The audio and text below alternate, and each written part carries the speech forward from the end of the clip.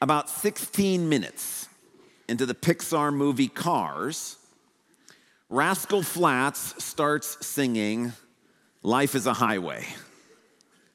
And you realize that the movie Cars is not a racing film, it's a transformation film. It's about a personal journey of the main character, the race car right there in the front, Lightning McQueen. And as Rascal Flatts is singing "Life is a Highway," there is a cross-country trip that actually is a metaphor for the transformation that's going to take place in the main character's life. At the beginning of the movie, Lightning McQueen is on the East Coast racing. And when we're first introduced to this character, he's selfish, he's self-absorbed, he's walled off from others, he's arrogant. The only thing he's interested in is speed and winning. And then comes the "Life is a Highway" and this cross-country journey, and by the time he gets to the West Coast, he's interested in the needs of others above his own, and he's part of a healthier sort of community and group of friends. And the key event in this transformation is a stop in a little town called Radiator Springs. And in Radiator Springs, Lightning McQueen gets a new mentor, Doc Hudson. He gets a new set of friends. He opens himself up to some new experiences. And he ends up a different person than he was before. Last week, we talked about Matthew's call to discipleship. Matthew is the author of the book of the Bible that we're studying together here at Calvary. And he narrated for us his own call by Jesus, where Jesus came to him and said, "Matthew, come follow me." The words "follow me" imply a journey.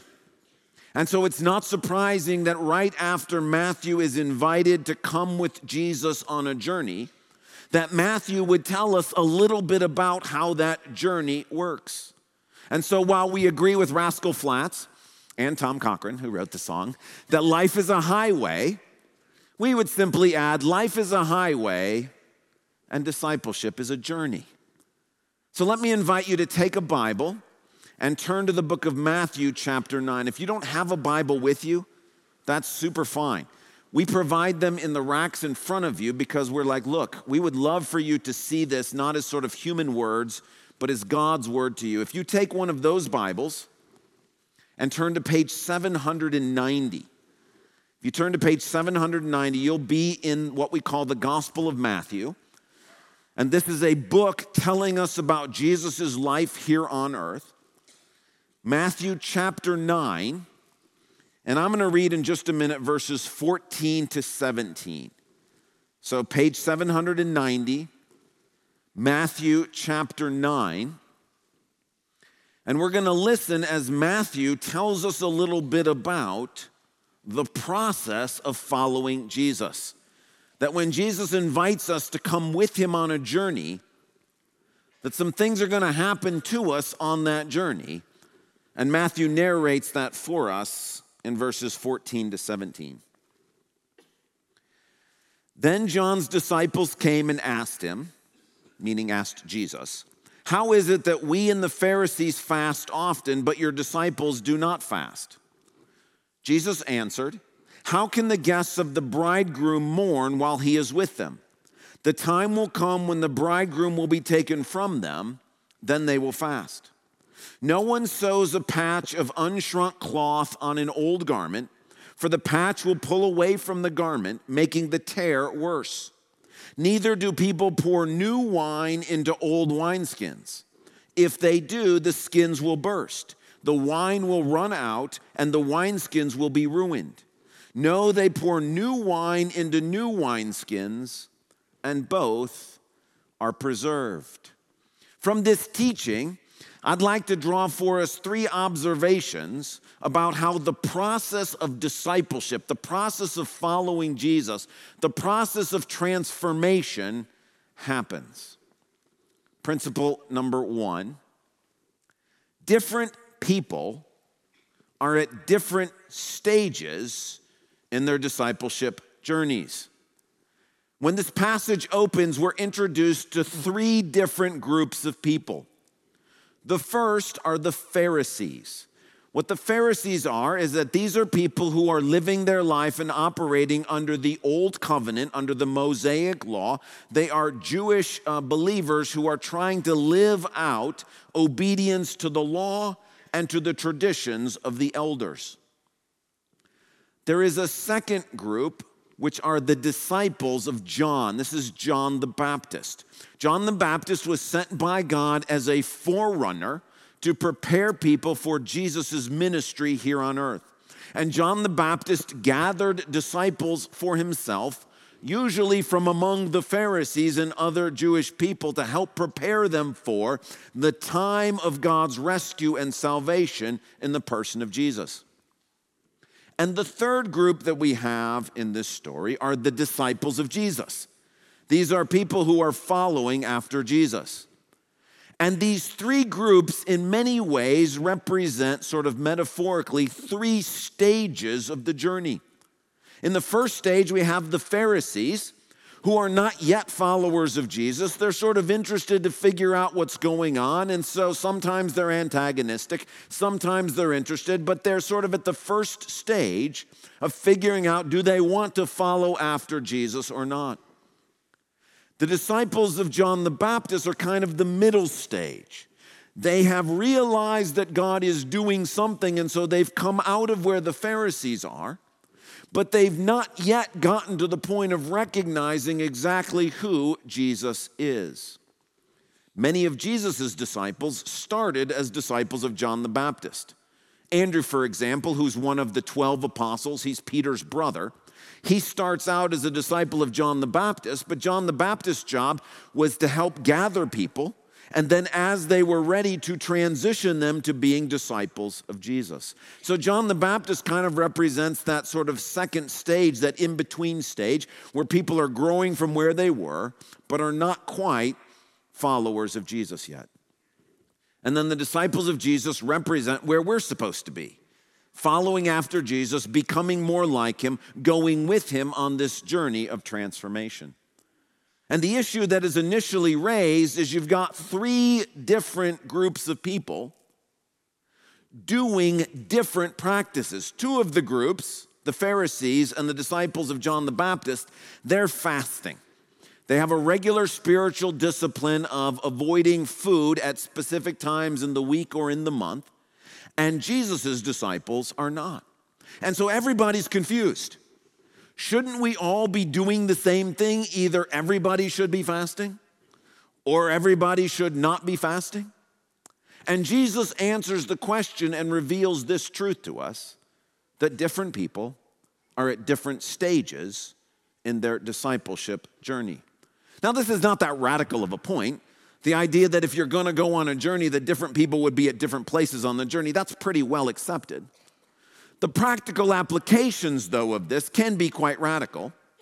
For example, consider the issue of divorce. This is one of the things that when Jesus was asked about divorce, he says a little bit like, well, it kind of depends where you are in the journey. That there were some people who were sort of in the camp of the Pharisees.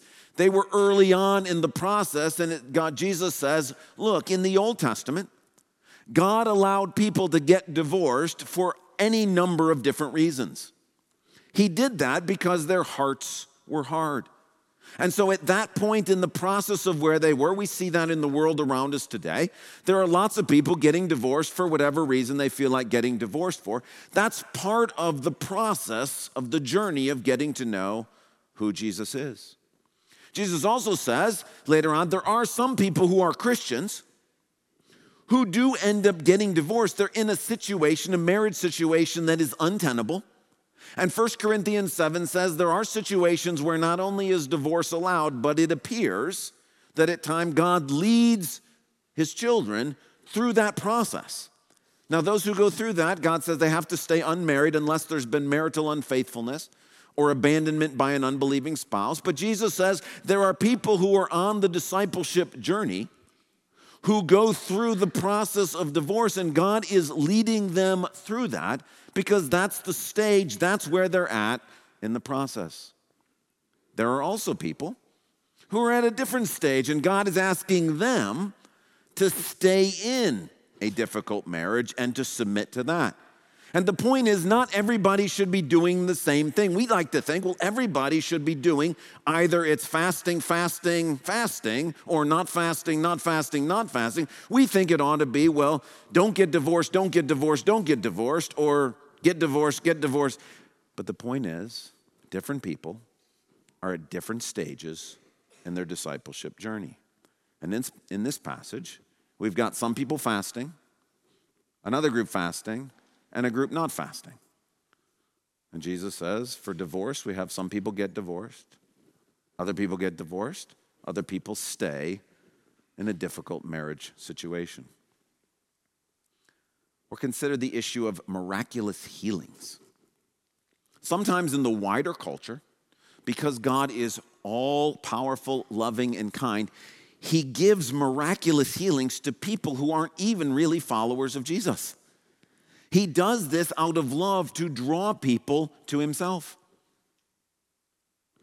Likewise, there are some Christians who in their discipleship journey of following Jesus experience from God a miraculous healing, whether through medical means or apart from medical means, where God comes along and does something that nobody expected as a gift and a blessing to the person on this journey.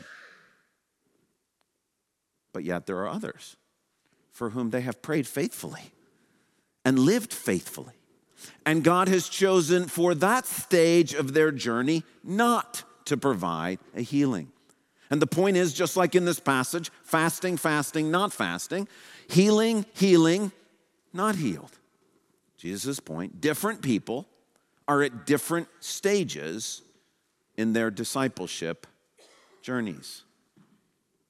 Likewise, the season of Lent, which we're in right now, it started this past Wednesday. There might be a particular person who, let's say, is part of a church, and their church celebrates Lent, and they're part of the church, but they're not really a follower of Jesus. You can be part of a church and not really be connected to Jesus. And so imagine a person who is sort of going through the motions at church, and their church does Lent, and so they think, well, I'll do that too. And God's actually using that in their life to help make them more aware of Jesus' sacrifice for them. Great. There might be another person who maybe has come to faith recently and has come out of a more legalistic, ritualistic situation. God is like, look, I don't want you going back into that stuff. And so God directs that person not to participate in these sort of 40 days of fasting and sacrifice. And so for that person, God leads them to say, this isn't for you at this season. Another person may be a strong Christian that's been a Christian for a long time, and God's like, look, we're going to use the season of Lent to help you develop Spirit-filled self-control and discipline. Different people at different stages in the discipleship journey. In that case, Lent, no Lent, Lent. And God's point is we think that everybody should be doing the same thing all of the time. But that's not how a journey works. So principle number one, different people are at different stages in their discipleship journeys.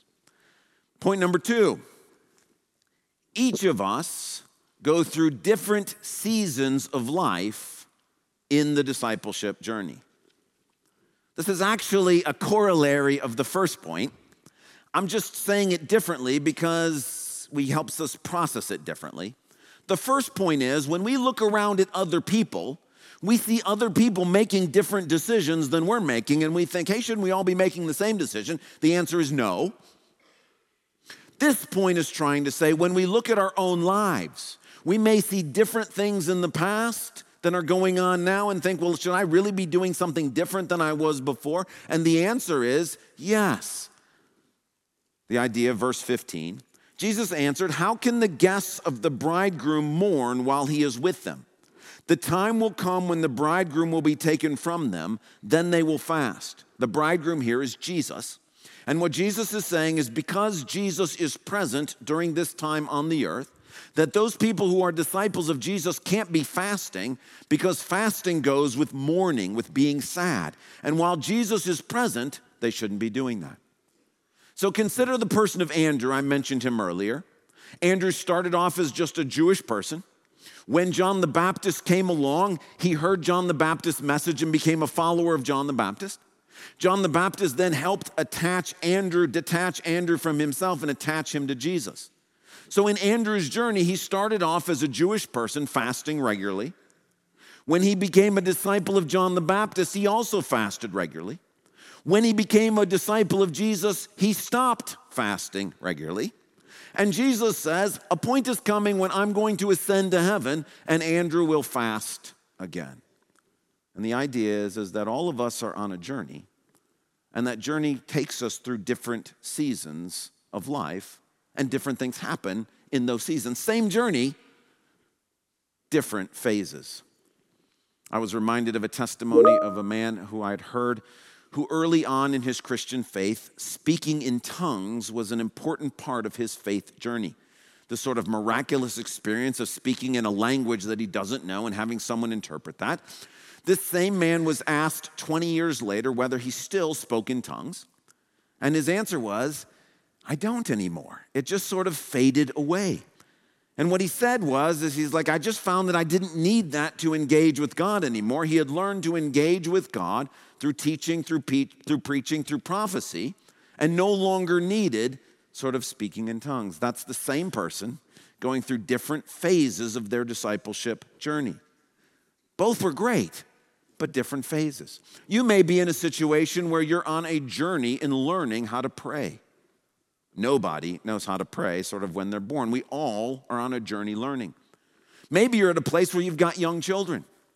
And God's like, for this new phase, we're going to have to get up earlier in the morning before the chaos begins. And God is teaching you the discipline of saying, look, we got to have some time together or you're not going to make it through the day. It's a new phase, and what you were doing before isn't going to work in this phase. Or maybe you've gotten to the point where you're like, I'm doing pretty well in my discipline of prayer. I got my list of things that I'm praying for. I got stuff that's important. But maybe at this point in your journey, God is trying to encourage you to spend less time going over the list of stuff that you want and more time having a conversation. Maybe you're at the place where God's like, look, I'm so grateful for your list, but I'm ready to talk with you. I want to say things to you. I want to hear back what you have to say. We go through different phases in the process because it's a journey. It's a transformation. And what you and I did a year ago or 10 years ago or 15 years ago may not be the thing God wants us to do now. This is built into the celebration of Lent itself at this point. Lent, the season of 40 days in which we prepare ourselves to celebrate and think about Jesus' crucifixion and his resurrection, these 40 days are part of the church's calendar because we're supposed to realize that different seasons of our life have different behaviors. And one of the things that the church historically has done during Lent is we fast from something. We might give up sweets, or you might give up video games, or you might give up Netflix, or you might give up some reading or some time of sleep so that you can engage with God in a new way. Different seasons have different things that we're engaged in. But even in Lent itself, this principle is built in. If you ever do the math, from Ash Wednesday to Easter Sunday is not 40 days. It's 46 days. It's not that people early on in the church were bad at math. The reason Lent is 46 days is Matthew chapter 9, our very passage. When the early church was setting this up, they read this passage and said, well, you can't fast when Jesus is present. And on Sunday, when you gather together, Jesus is uniquely present. And so there are 6 Sundays of Lent. And during those 6 Sundays, the church built in the idea that you take a break from whatever it is you're fasting from, because on Sunday you get to celebrate that Jesus is here. That's how you get from Ash Wednesday to Easter Sunday. And so built into Lent itself is that one day a week in Lent is a celebration day. 6 days there's fasting and mourning and suffering, but one day we celebrate that Jesus is risen from the dead. Each of us go through different seasons of life in the discipleship journey. Observation number 3, and this is the most important one. On our journeys of discipleship, God is always creating something new. That's the last 2 verses of our passage, verses 16 and 17. That's this discussion about new cloth and new wine. The idea here is God is always creating something new. Now, I debated whether to use Cars, the movie, as an illustration for the sermon.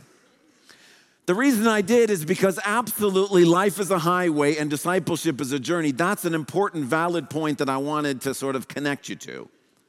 The danger is what the movie Cars offers as the solution because it's wrong.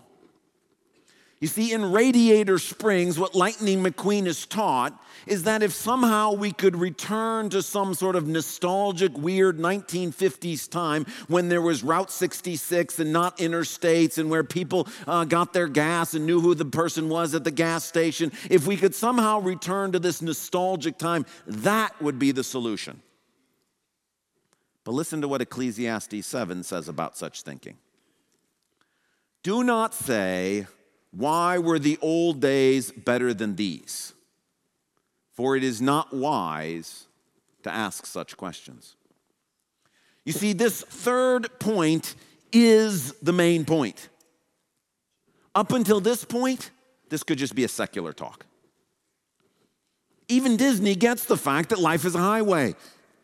They understand the fact that everybody's on a journey and different people are at different places in their journey. There's nothing radically Christian about that. The world understands that different people go through different seasons of life. That's not that strange either. You ask anybody in the world, they're going to say, well, yeah, everybody goes through different phases of life. We got teenagers, we've got young adults, we've got adults, we've got different phases of life. There's work, there's retirement, there's school. Yes, we get that. This is the point that makes the talk Christian. Because the idea here is we're not going backwards to some nostalgic thing that might have existed in the past, nor are we just kind of wandering around in circles. The idea here is God is a creator God, and he's always creating new things. We're not going backwards, we're not going in circles, we're going somewhere. Jesus is leading us somewhere. Listen to how God says it in the book of Isaiah, chapter 43. Forget the former things. Do not dwell on the past. See, I am doing a new thing. Now it springs up. Do you not perceive it? I am making a way in the wilderness and streams in the wasteland. Paul says it this way, the Apostle Paul, about his own discipleship journey.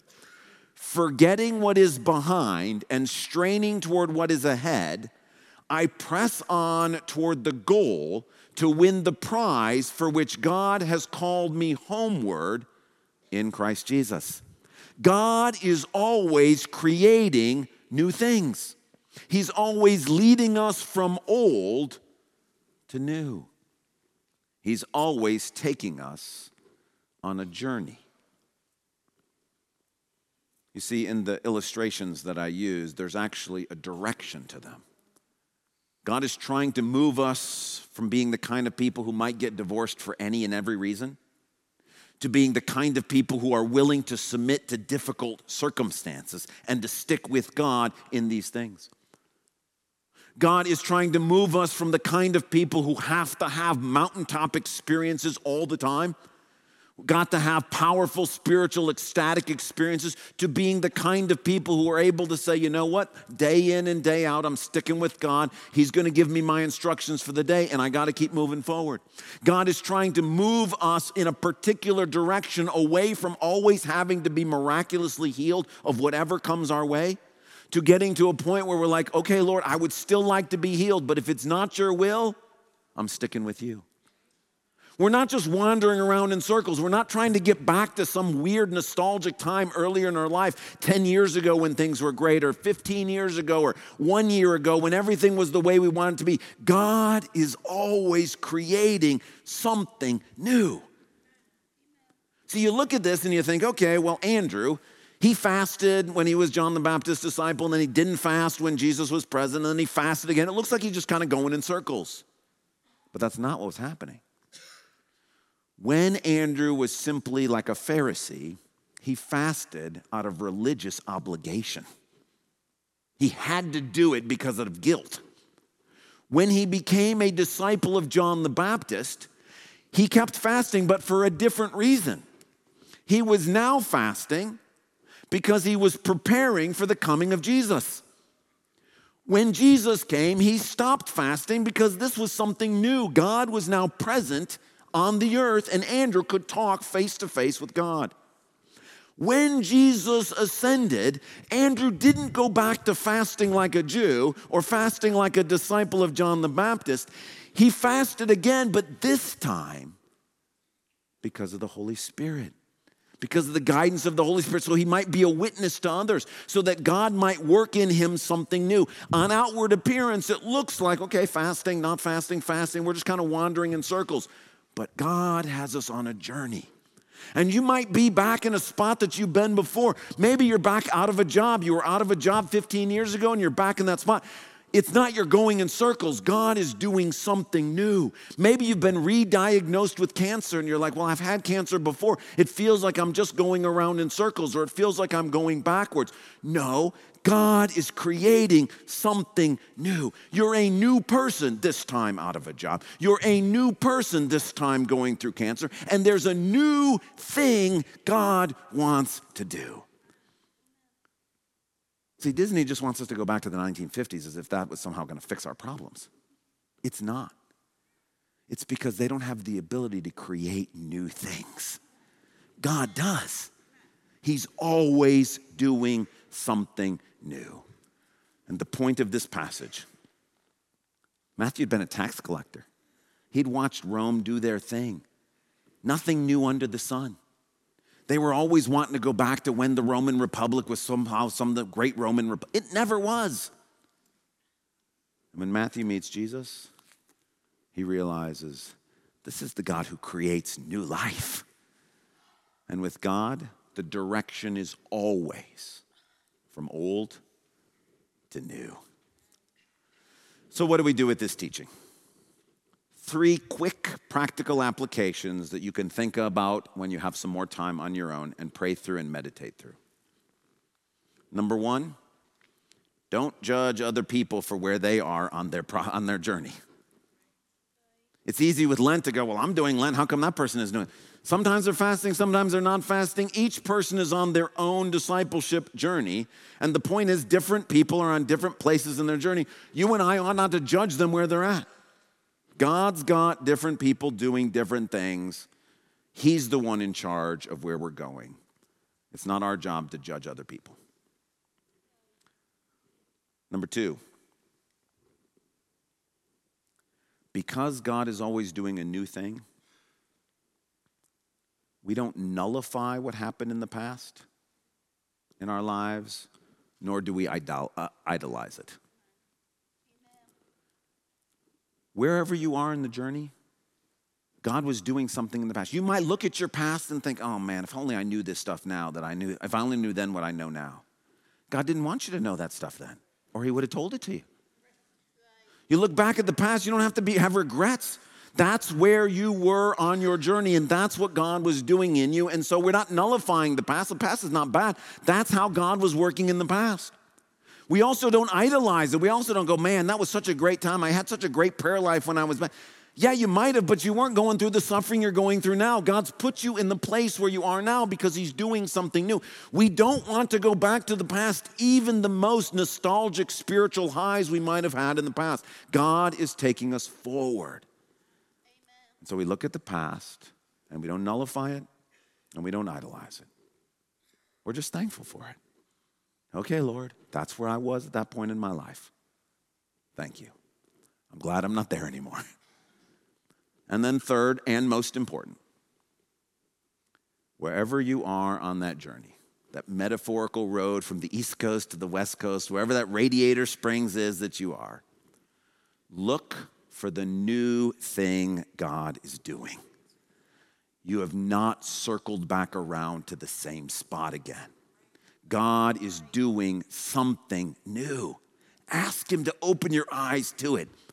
This might be the second time you've had this diagnosis, but he's doing something different this time. You're different this time. This might be the second time. Maybe you raised your kids and now you're raising your grandkids and you're like, well, here I am back in the same.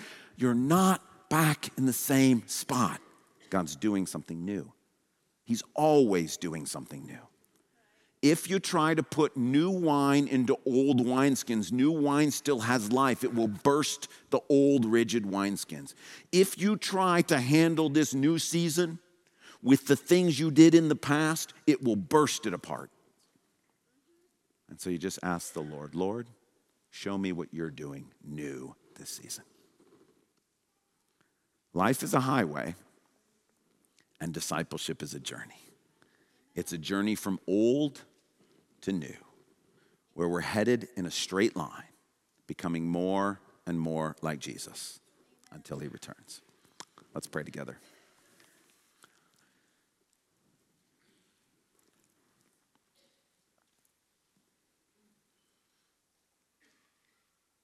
God, I'm grateful for this teaching and this truth.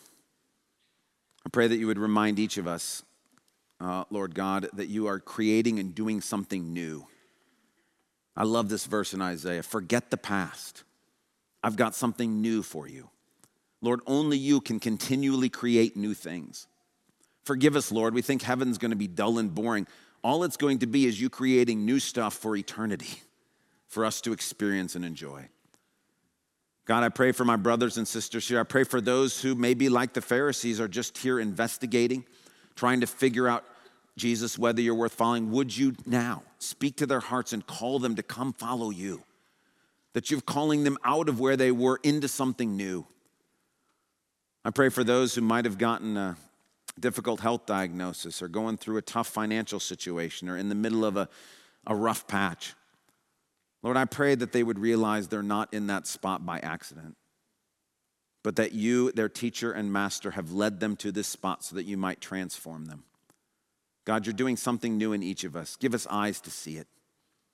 Forgive us for ways in which we have wanted to return to the past and we've made an idol out of something you've done for us in the past.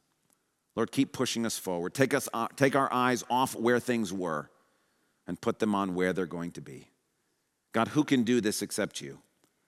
We can hear this talk and want to try, but apart from your Spirit, we're unable to do it. So would you, by the power of your Spirit, enable us to fix our eyes on Jesus, who for the joy set before him endured the cross, despising its shame, and now, Lord Jesus, is set down at the right hand of the throne on high. We believe that.